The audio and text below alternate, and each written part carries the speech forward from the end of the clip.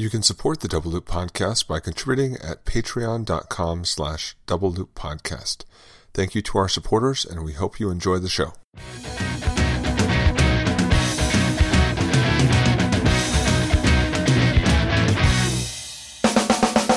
Welcome to the Double Loop Podcast, your source for everything about fingerprints. While you're working on your comparisons, we'll talk about comparisons. I'm Eric Ray. And I'm Glenn Langenberg. Hey Glenn, why can't you hear a pterodactyl go to the bathroom? I know this one. I actually use it in my magic show for kids, so Yeah? I won't step on it for you. Oh, it's because the P is silent. Yep. Hey! So we've been through alliteration, we've been through puns, we've been through just welcoming whoever's been listening the most recently. And I think in our fourth year of the Double Loop Podcast, we're going to move on to dad jokes. Hey! Wow. Okay, I've got a nice. I can contribute on this one. Well, we both qualify, as dads. Very much so. And yep, I have to get a nice repertoire so I can use them at magic shows for kids. So I will teach you a few, and you teach me a few new ones. Sounds great. Great. All right. Well, Glenn, the 2016 IAI conference is over. Yeah, you guys held it without me. I couldn't believe it. I thought for sure they'd go, well, Langenberg's not coming, so better cancel.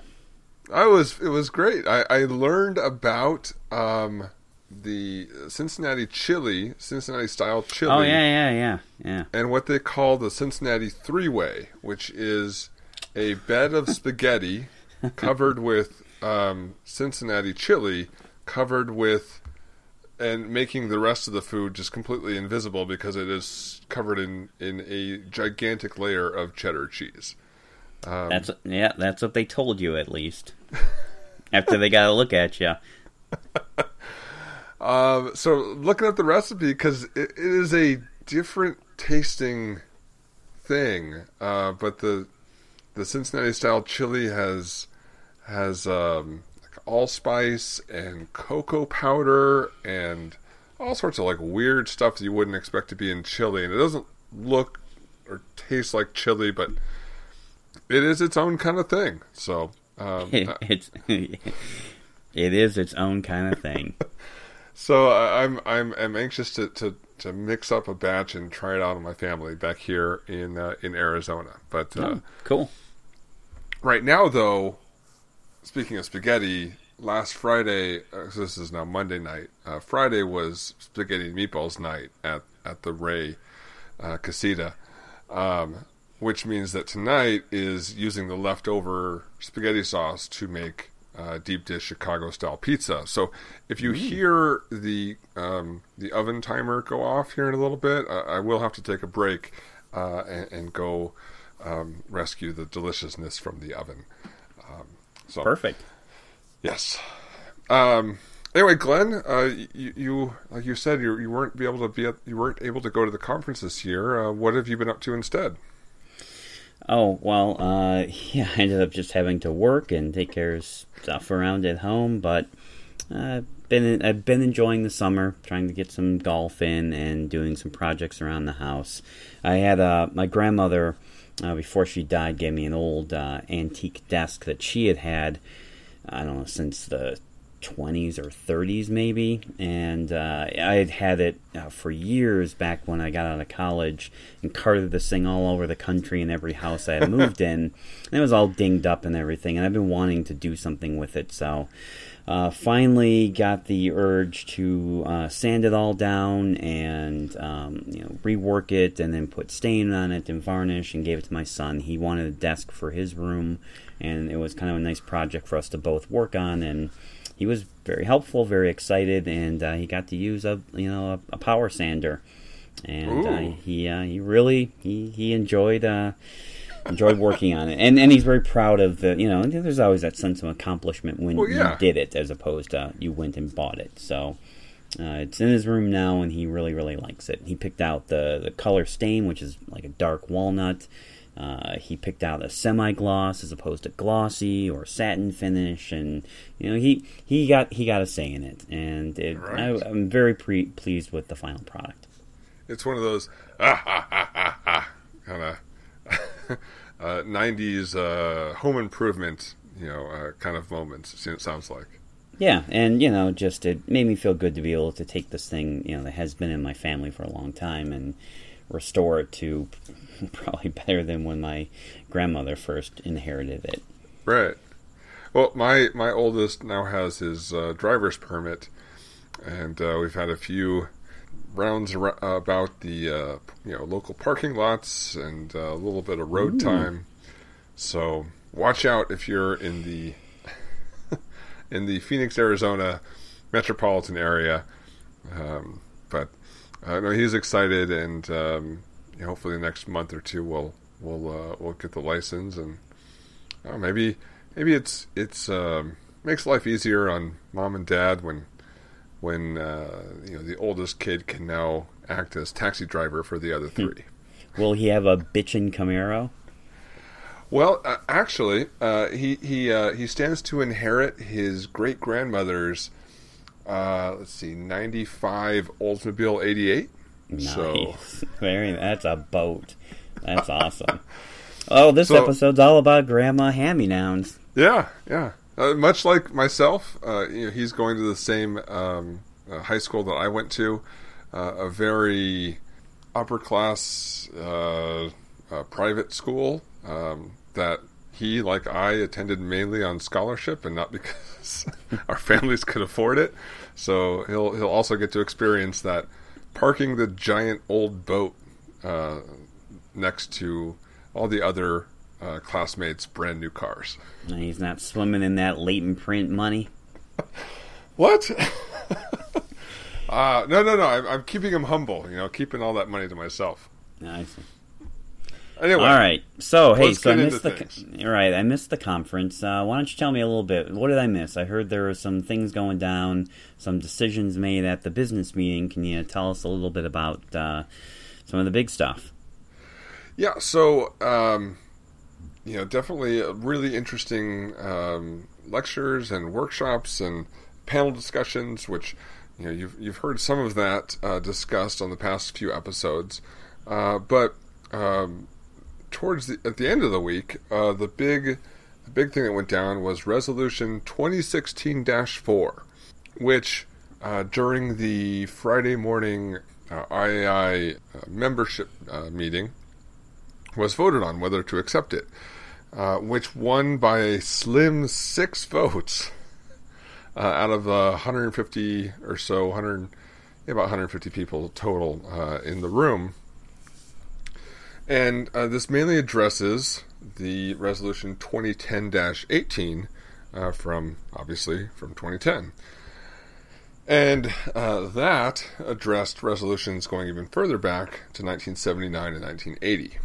So let me just kind of update anyone who wasn't there. It is on the IAI website now in the members area, if you're an IAI member. But I'll read kind of the important bits out now. So there's quite a few whereases, whereas this and that, and that's all the kind of preamble kind of stuff. And then into the meat of it, it says Resolution 2010-18 is hereby rescinded, and Resolutions 1979-7 and 1980-5 remain rescinded. And be it further resolved that the IAI hereby recognizes the following.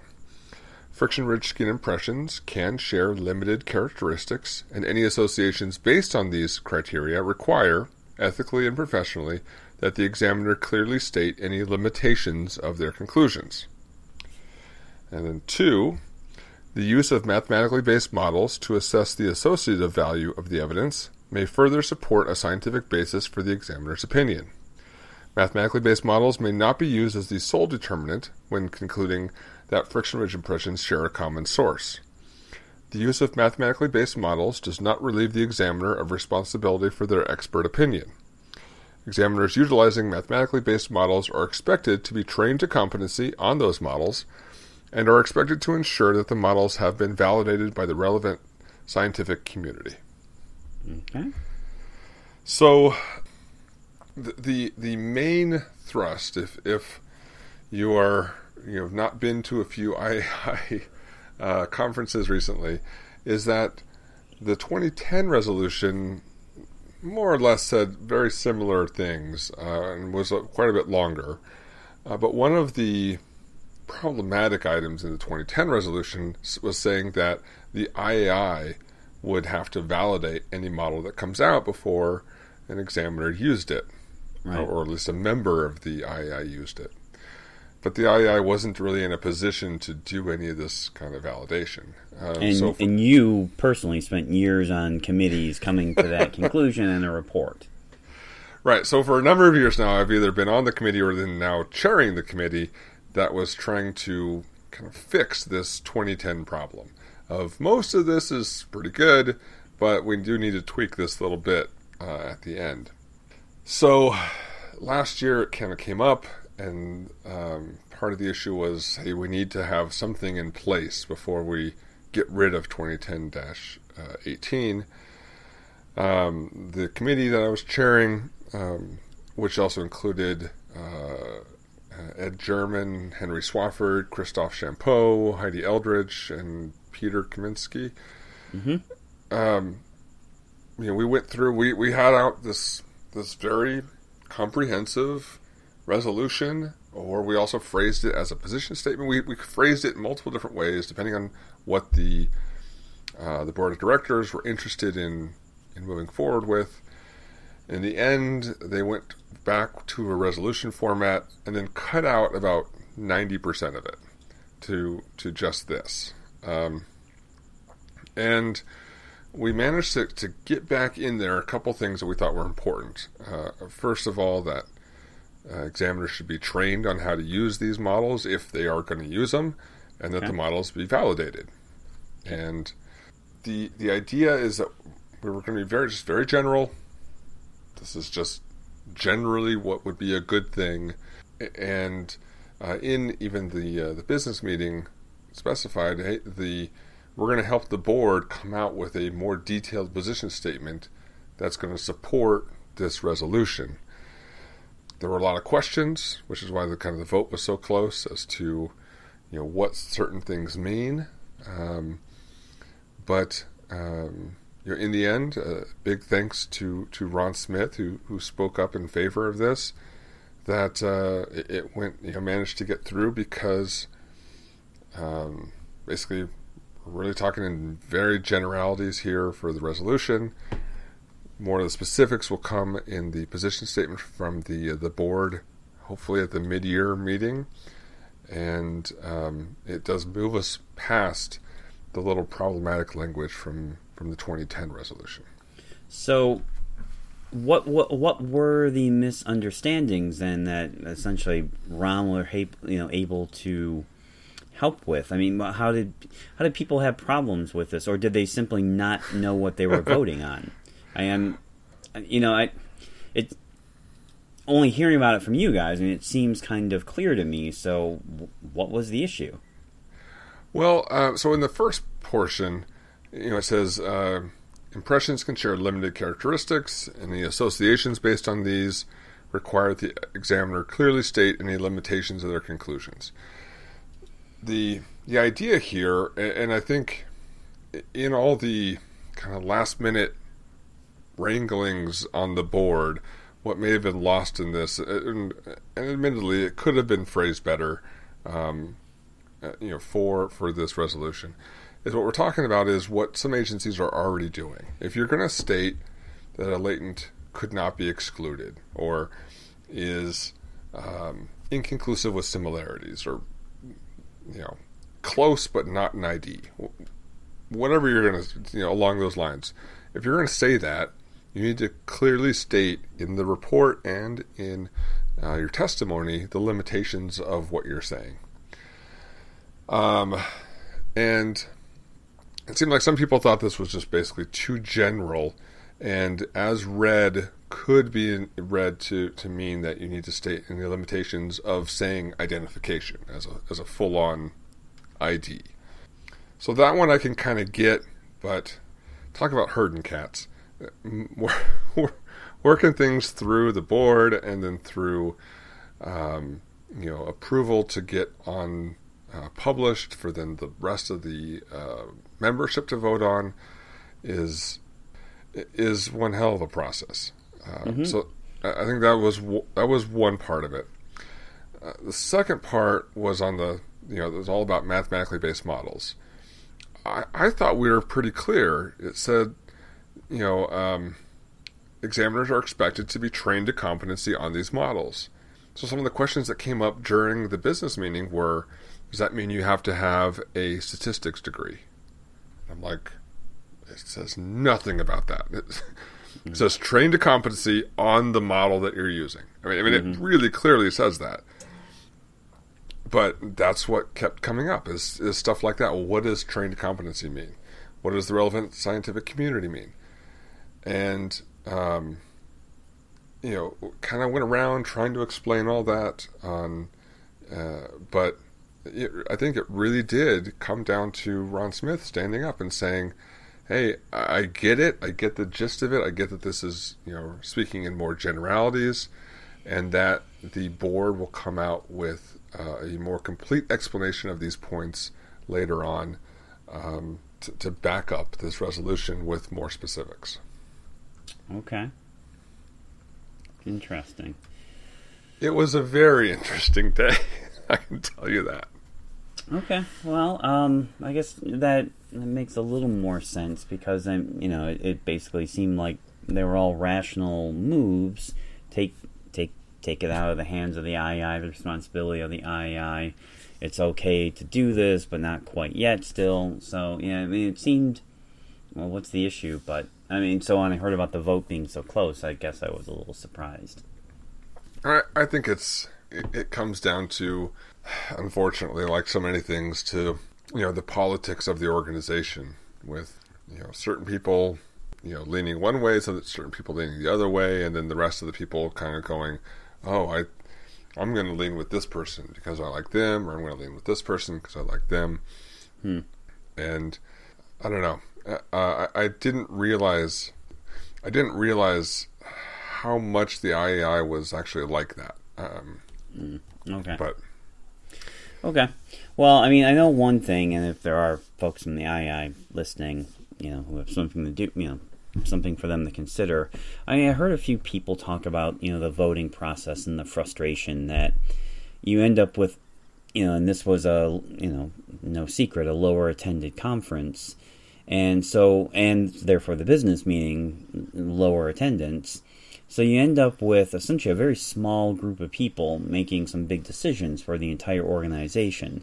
And I've heard now numerous people mention this, and people were trying to find out about the resolutions. Were they online? No. Now they're posted online.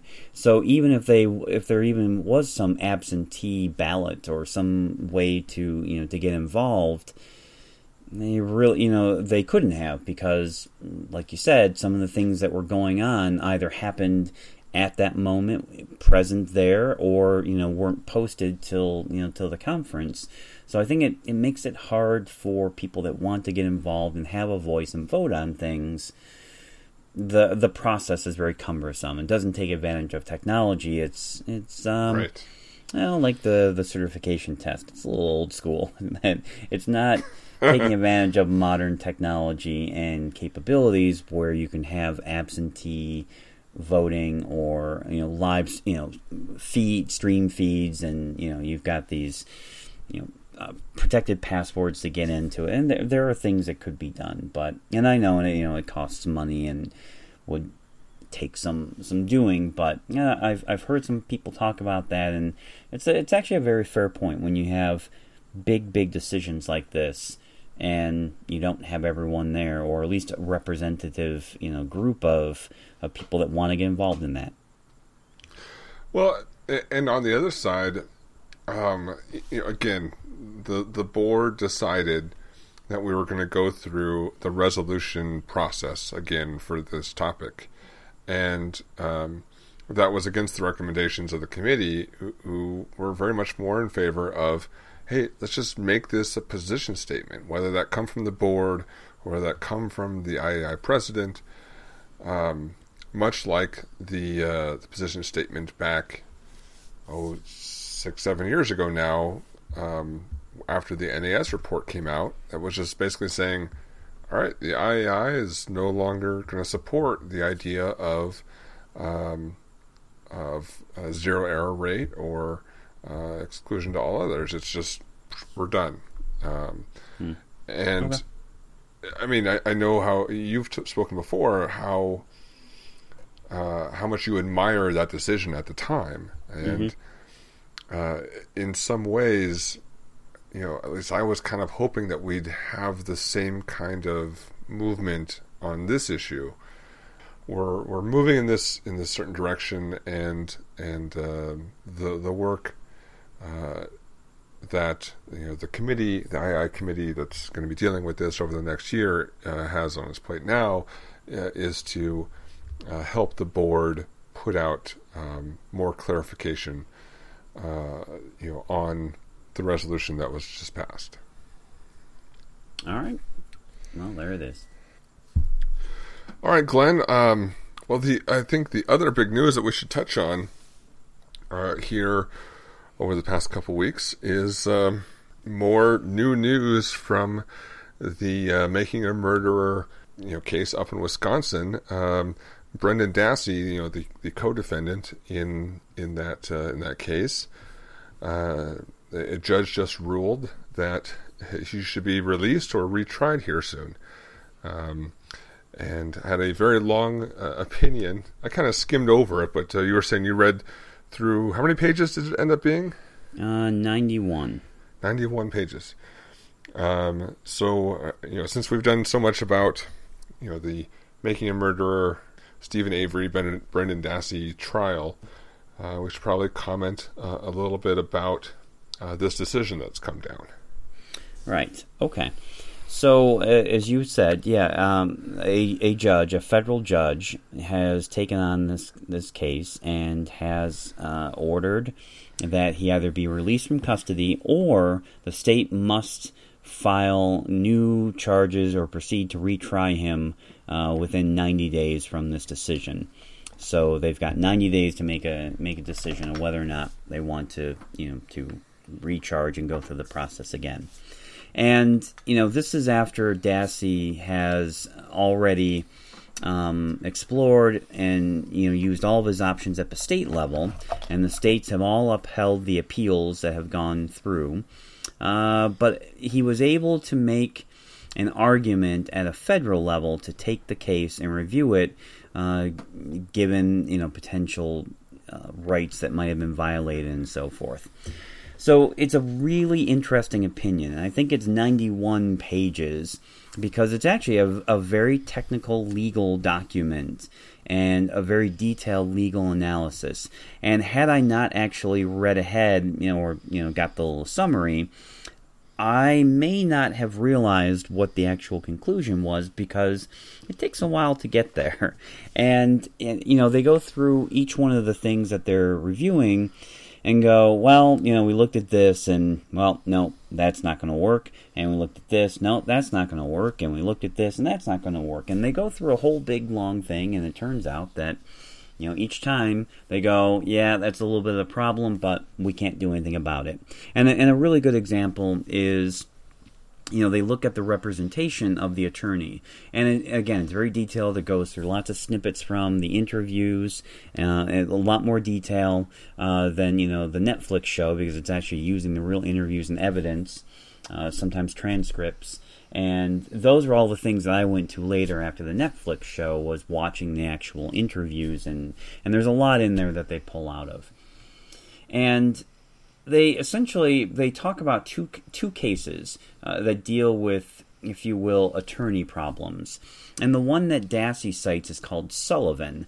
And they say, well, actually, Sullivan generally is used to mean when your attorneys have a conflict of interest. And they cite some cases and say, for example, Sullivan would be appropriate if one defense attorney is representing three co-defendants and they're all essentially snitching on each other, because then you're advising one client to give information that will help the other client. So there's a conflict of interest. Other issues might be, and they cite some other cases, if the prosecutor and the defense attorney are having, an affair or just having, an intimate relationship, may question their impartiality.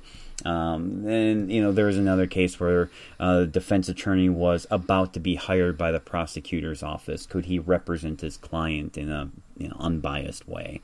And those kinds of things. Conflict of interest. And what they basically said is that's what Dassey argued, was that his attorneys had a conflict of interest, particularly that really awful defense attorney that he had that looks like Dana Carvey, in my view. The first defense attorney before the trial got actually started. Yeah. The guy that was always smiling and just looked like Dana Carvey. And so they did this analysis and noted that I think he had spent at most an hour with Dassey, but he had spent over 10 or 12 hours or more talking to the media. And, and they basically said his behavior was reprehensible. The problem is you're arguing the wrong case. He didn't have a conflict of interest there. He was just a terrible attorney. What you should have been arguing was Strickland. And Strickland is another case that is where the behavior of the attorney is essentially detrimental to the case. And you just basically have a terrible attorney. And they said that you shouldn't be arguing Sullivan, you should be arguing Strickland. It's obvious to us you should have done that, but you didn't. So there's nothing we can do. And because it's a federal court, we have even less power over the state courts, and we have a very narrow purview that we can take on in these cases and have some say. And so we'd love to be able to say you made a mistake, you should be arguing this case, and it would be a real no-brainer for us. Problem is you didn't. So sorry, we can't overturn it based on that. Your appellate attorneys have argued the wrong case. All right. And so then they talk about the jail call, for example, between the mother and Dassey.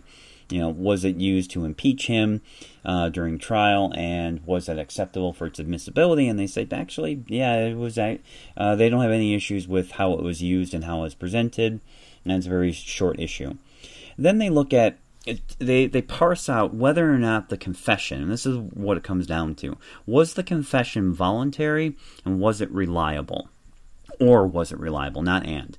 Two different issues. Was it a voluntary confession, or was it a reliable confession? And the reliable one is really interesting, too. Because they basically say, we don't think it was reliable at all. We do not think, given his low intelligence and all these other things, he clearly didn't know what was going on. He clearly didn't understand the gravity of it. You kept introducing new things to him and key information.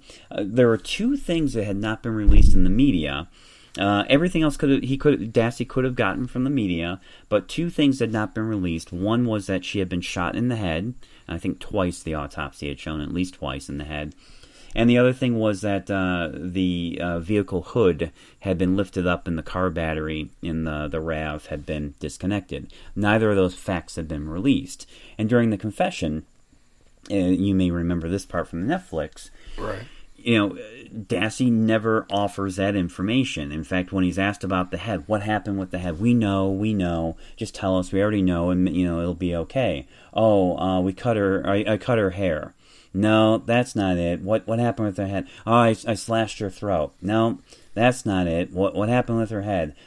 Stephen punched her in the face. No, come on. We know. All right, I'm just going to come out and ask it. Who shot her in the head? Oh, Stephen did. That was a key bit of information that the police officers introduced. And the other one being the lifting up the hood of the car, same thing. They ask about what happened at the front of the car. He, throws out a couple of wrong answers, and they basically say, did Stephen Avery lift up the hood of the car and disconnect her battery? Oh, yeah, he did that. So two important bits of info that were not offered by Dassey until the police suggested them. And they basically said, we don't think it's reliable. However, we can't do anything about it because, again, it's not our job to. In fact, that's what a jury is for. Once it's admitted as admissible, which we'll get to in a moment, once it's admitted as admissible, then it's a jury's job to decide the reliability of that confession and what weight to place on it. So, although we think it's crap, nothing we can do about it. Right. So that's pretty interesting. And so then it comes down to ultimately, well, how is this case being overturned?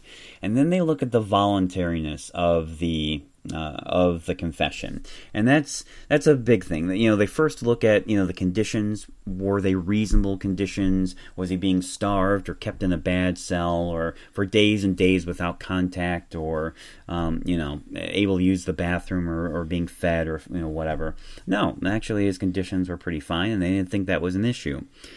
What it came down to, and this was probably the most surprising, because it's the one that it requires the most interpretation, and really kind of surprising. But I mean, if they really wanted to overturn this case, this was really the only legal avenue that they had.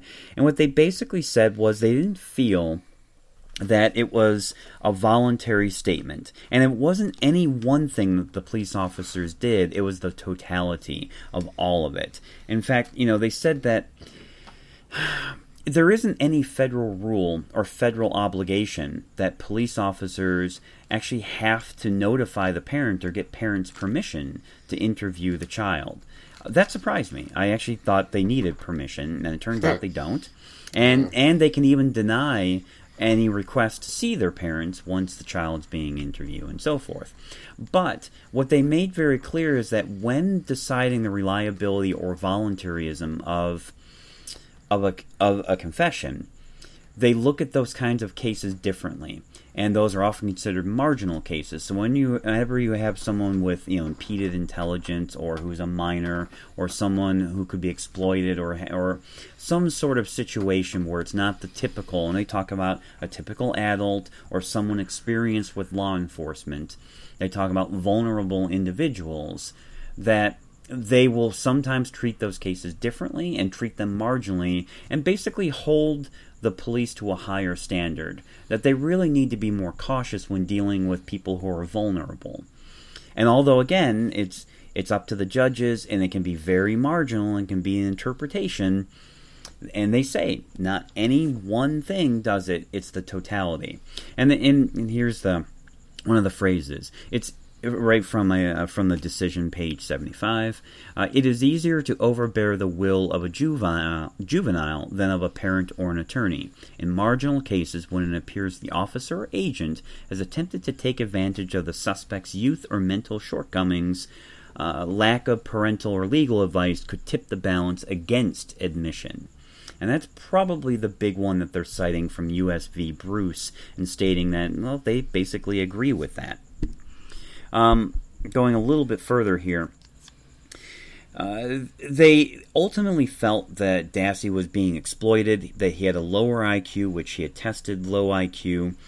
It was clear he didn't understand the gravity, even though he was read Miranda rights and they followed the standard procedures. It was clear that he never really understood what he would, the fact that he was asking, will I be able to go to school tomorrow? Will I be able to get back by 1:29 for my project? He didn't understand what was happening around him. And the judge in this made it very, very clear that what really sunk it was that these police officers, while they never said, look, if you confess to this, I promise the following, they created an atmosphere that to confess to this would be a good thing for him.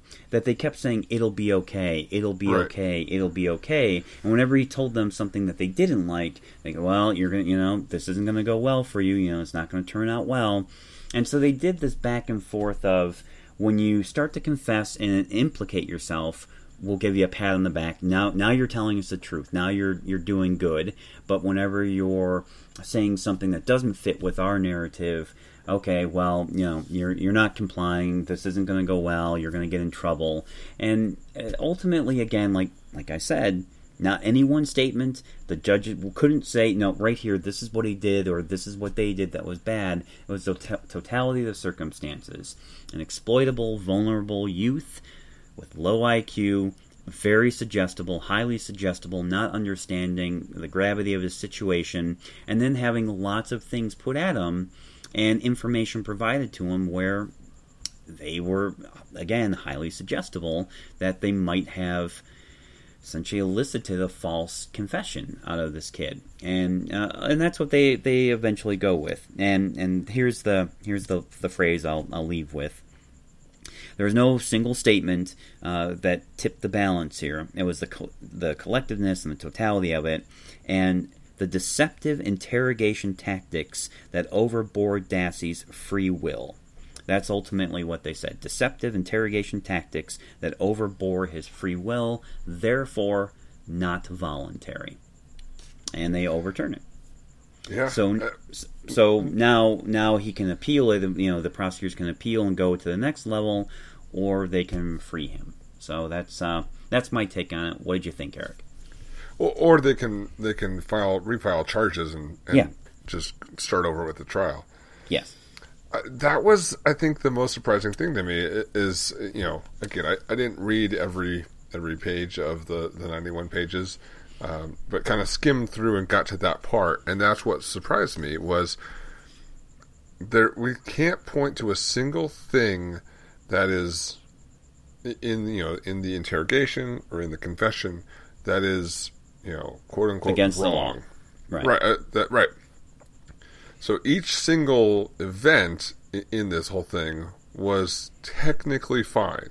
Yep. But, is then confusing they wanted to overturn it. They found a reason to overturn it. Right. Exactly. That's really what it sounds like is we really want to overturn this. We think this is wrong, but we can't find a smoking gun. Yep. So we're going to say that basically everything combined was collectively inappropriate. He didn't understand what was going on. They led him into, hey, say this and it'll be good for you, because they kept saying it's going to be okay if you say this, it's going to be okay if you say this. And then, like you said, that's what most of this opinion is literal quotes from the confession. As this kind of a collective of all these little things that are adding up for the judges. Yeah. I'm not a lawyer. You're not a lawyer. I've never seen an opinion like this before. Have you seen anything like this before, where they literally admit that there's nothing technically wrong, but collectively everything is kind of slimy enough that we want to overturn this? Well, yeah, I have. I mean, Okay. There are times I think that judges' personal sense, they know something's wrong, they just can't necessarily put their finger on it. So they, and because they covered all the obvious bases, and they went, we can't do anything about it. We can't do anything about it. This was the only thing that they could do something about. And I think maybe that's part of why the length is so lengthy and such a detailed analysis. I mean, the citations are fantastic. Some law clerks were busting their humps on this. Great citations, great quotes from other cases, really well put together, because ultimately they're basically saying it's the only thing we got. And I think sometimes, they're humans.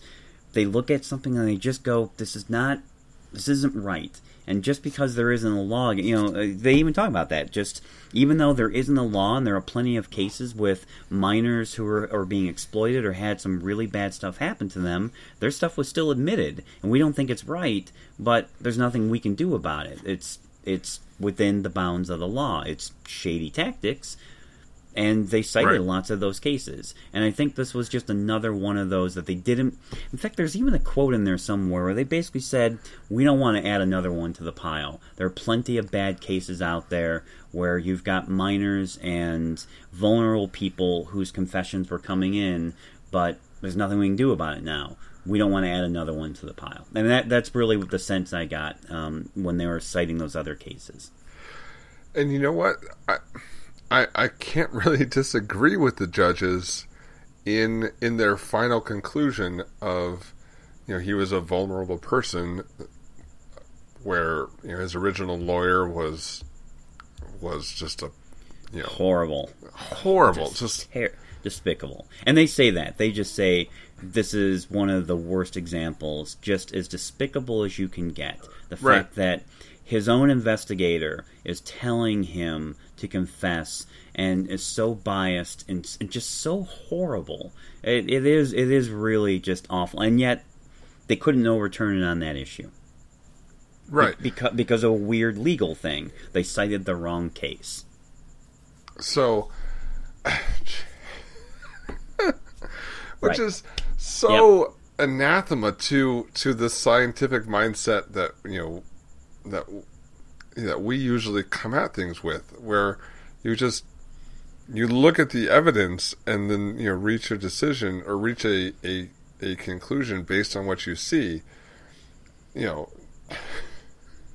Within the rules of your profession. Right, but and that's the problem. That would be insane in science to be like, well, you know what? You didn't cite the right source, so that's totally, an inappropriate conclusion to reach. But no. Well, I can think of plenty of restrictions we have in our science that prevent us from necessarily testifying or expressing certain views. There are restrictions, and we're bound by some of those. And probably they're becoming less restrictive these days, but certainly maybe 10 years ago. Right. But I think that's it. And when you look at, the Sullivan-Strickland thing, and they go, or the reliability, there's nothing we can do about it. I do really think that what they hung their hat on was because of these other foul balls that they couldn't do anything about, and it's ultimately, screw it. We're not going to... We're going to do the right thing. It might be a shady interpretation, but it's the right thing to do for us. Right. Yeah, that's what I thought. Exactly. So, just a prediction kind of thing. They already in the works have plans for a second season of Making a Murderer. Mm-hmm. I think it's pretty obvious that this decision is going to be a huge part of it. What do you think?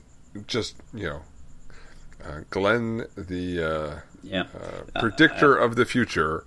What do you think Wisconsin's going to do? Are they going to retry him, or are they going to let him go? Or I think they drop the charges.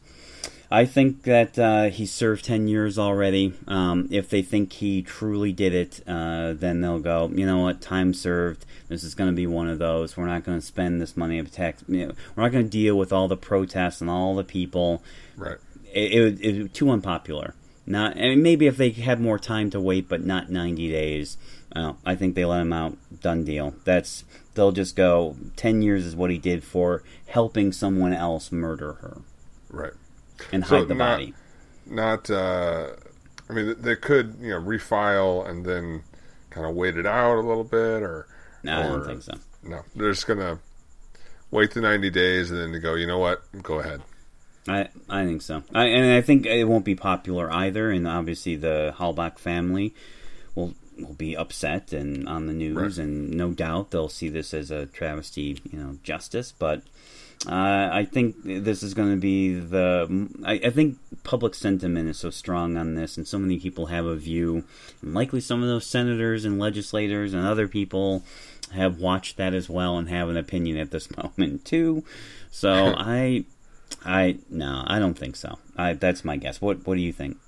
I'd have to agree. I did see one comment of the Wisconsin method of justice of waiting the full 90 days and then appealing it, and then waiting for the appeal to come down, of whether or not it's going to be heard or not. Like dragging it out until to keep him in jail just in those extra few months. Eric, I'm sorry. Actually, I totally agree with it. They will appeal. I do believe they will. I'm sorry. I think they will appeal. I was thinking the retry. If it comes down to a retrial, they won't. But nothing lost on an appeal. I think they will appeal the decision for sure. I'm sorry. I was thinking down the road that it's upheld. Now they either have to release him or recharge him. They won't recharge him, in my view. But I definitely think that they will appeal, because why not? Right. Right. And that's a different kind of thing that they can do through forms and papers, and just have an attorney even just go through the motions. Why not appeal it? Okay. Again, Glenn the prognosticator here. Does this does this help at all with the next appeal that Stephen Avery files, or I don't know that he has. I don't think he has any recourse. I mean, the issues surrounding his case are so different. I don't know if he can get habeas protection from feds unless they can prove innocence and develop new evidence that shows that it's some other person. I don't think he has any recourse. And again, it could be just like this one where the judge or judges are just like, you know what, we think this is wrong. We're just going to find some way some technicality to argue that this needs to be redone. I suppose. Like you said, with the circumstances being so different, I mean, I guess it's a possibility, but I just don't see it happening with the different kind of evidence that implicates Avery, as opposed to mainly just the confession that implicated Dassey.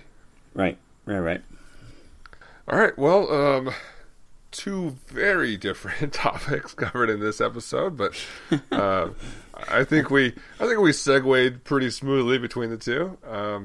Anyway, if you have any questions, we do have. If you've emailed us recently, we do have you guys on the list. We're just trying to get through some topics and get the questions we have emailed into us right now into a show. But if you have even more questions, email us at eric@rayforensics.com or glenn@eliteforensicservices.com. I'm sorry. I was just going to say the second part of the OJ podcasts are out. And yeah, I got some pretty good feedback from people. And people that aren't even forensic scientists that had listened to the show and liked those episodes, and people really liked that one, and I did too. I just loved that case, and I was glad that we could finally talk about that case. So get that one out there. And we've got some new episodes coming up with Lisa Steele and the IAI and a whole bunch of stuff by the time you guys are listening to this episode, all that stuff will be out. We had a lot of recording done, and then while I'm at the conference, it's difficult to actually edit all this stuff together. So hopefully here real soon, get everything out. And if you have any comments on any of that stuff, even if you're listening to this years later, please let us know. Email us or contact us some way, and let us know what questions or comments you have on any of these topics. So listen to us on Stitcher, SoundCloud, or on iTunes, or even on YouTube now. And we will see you guys next time. Bye, everybody. Have a good week.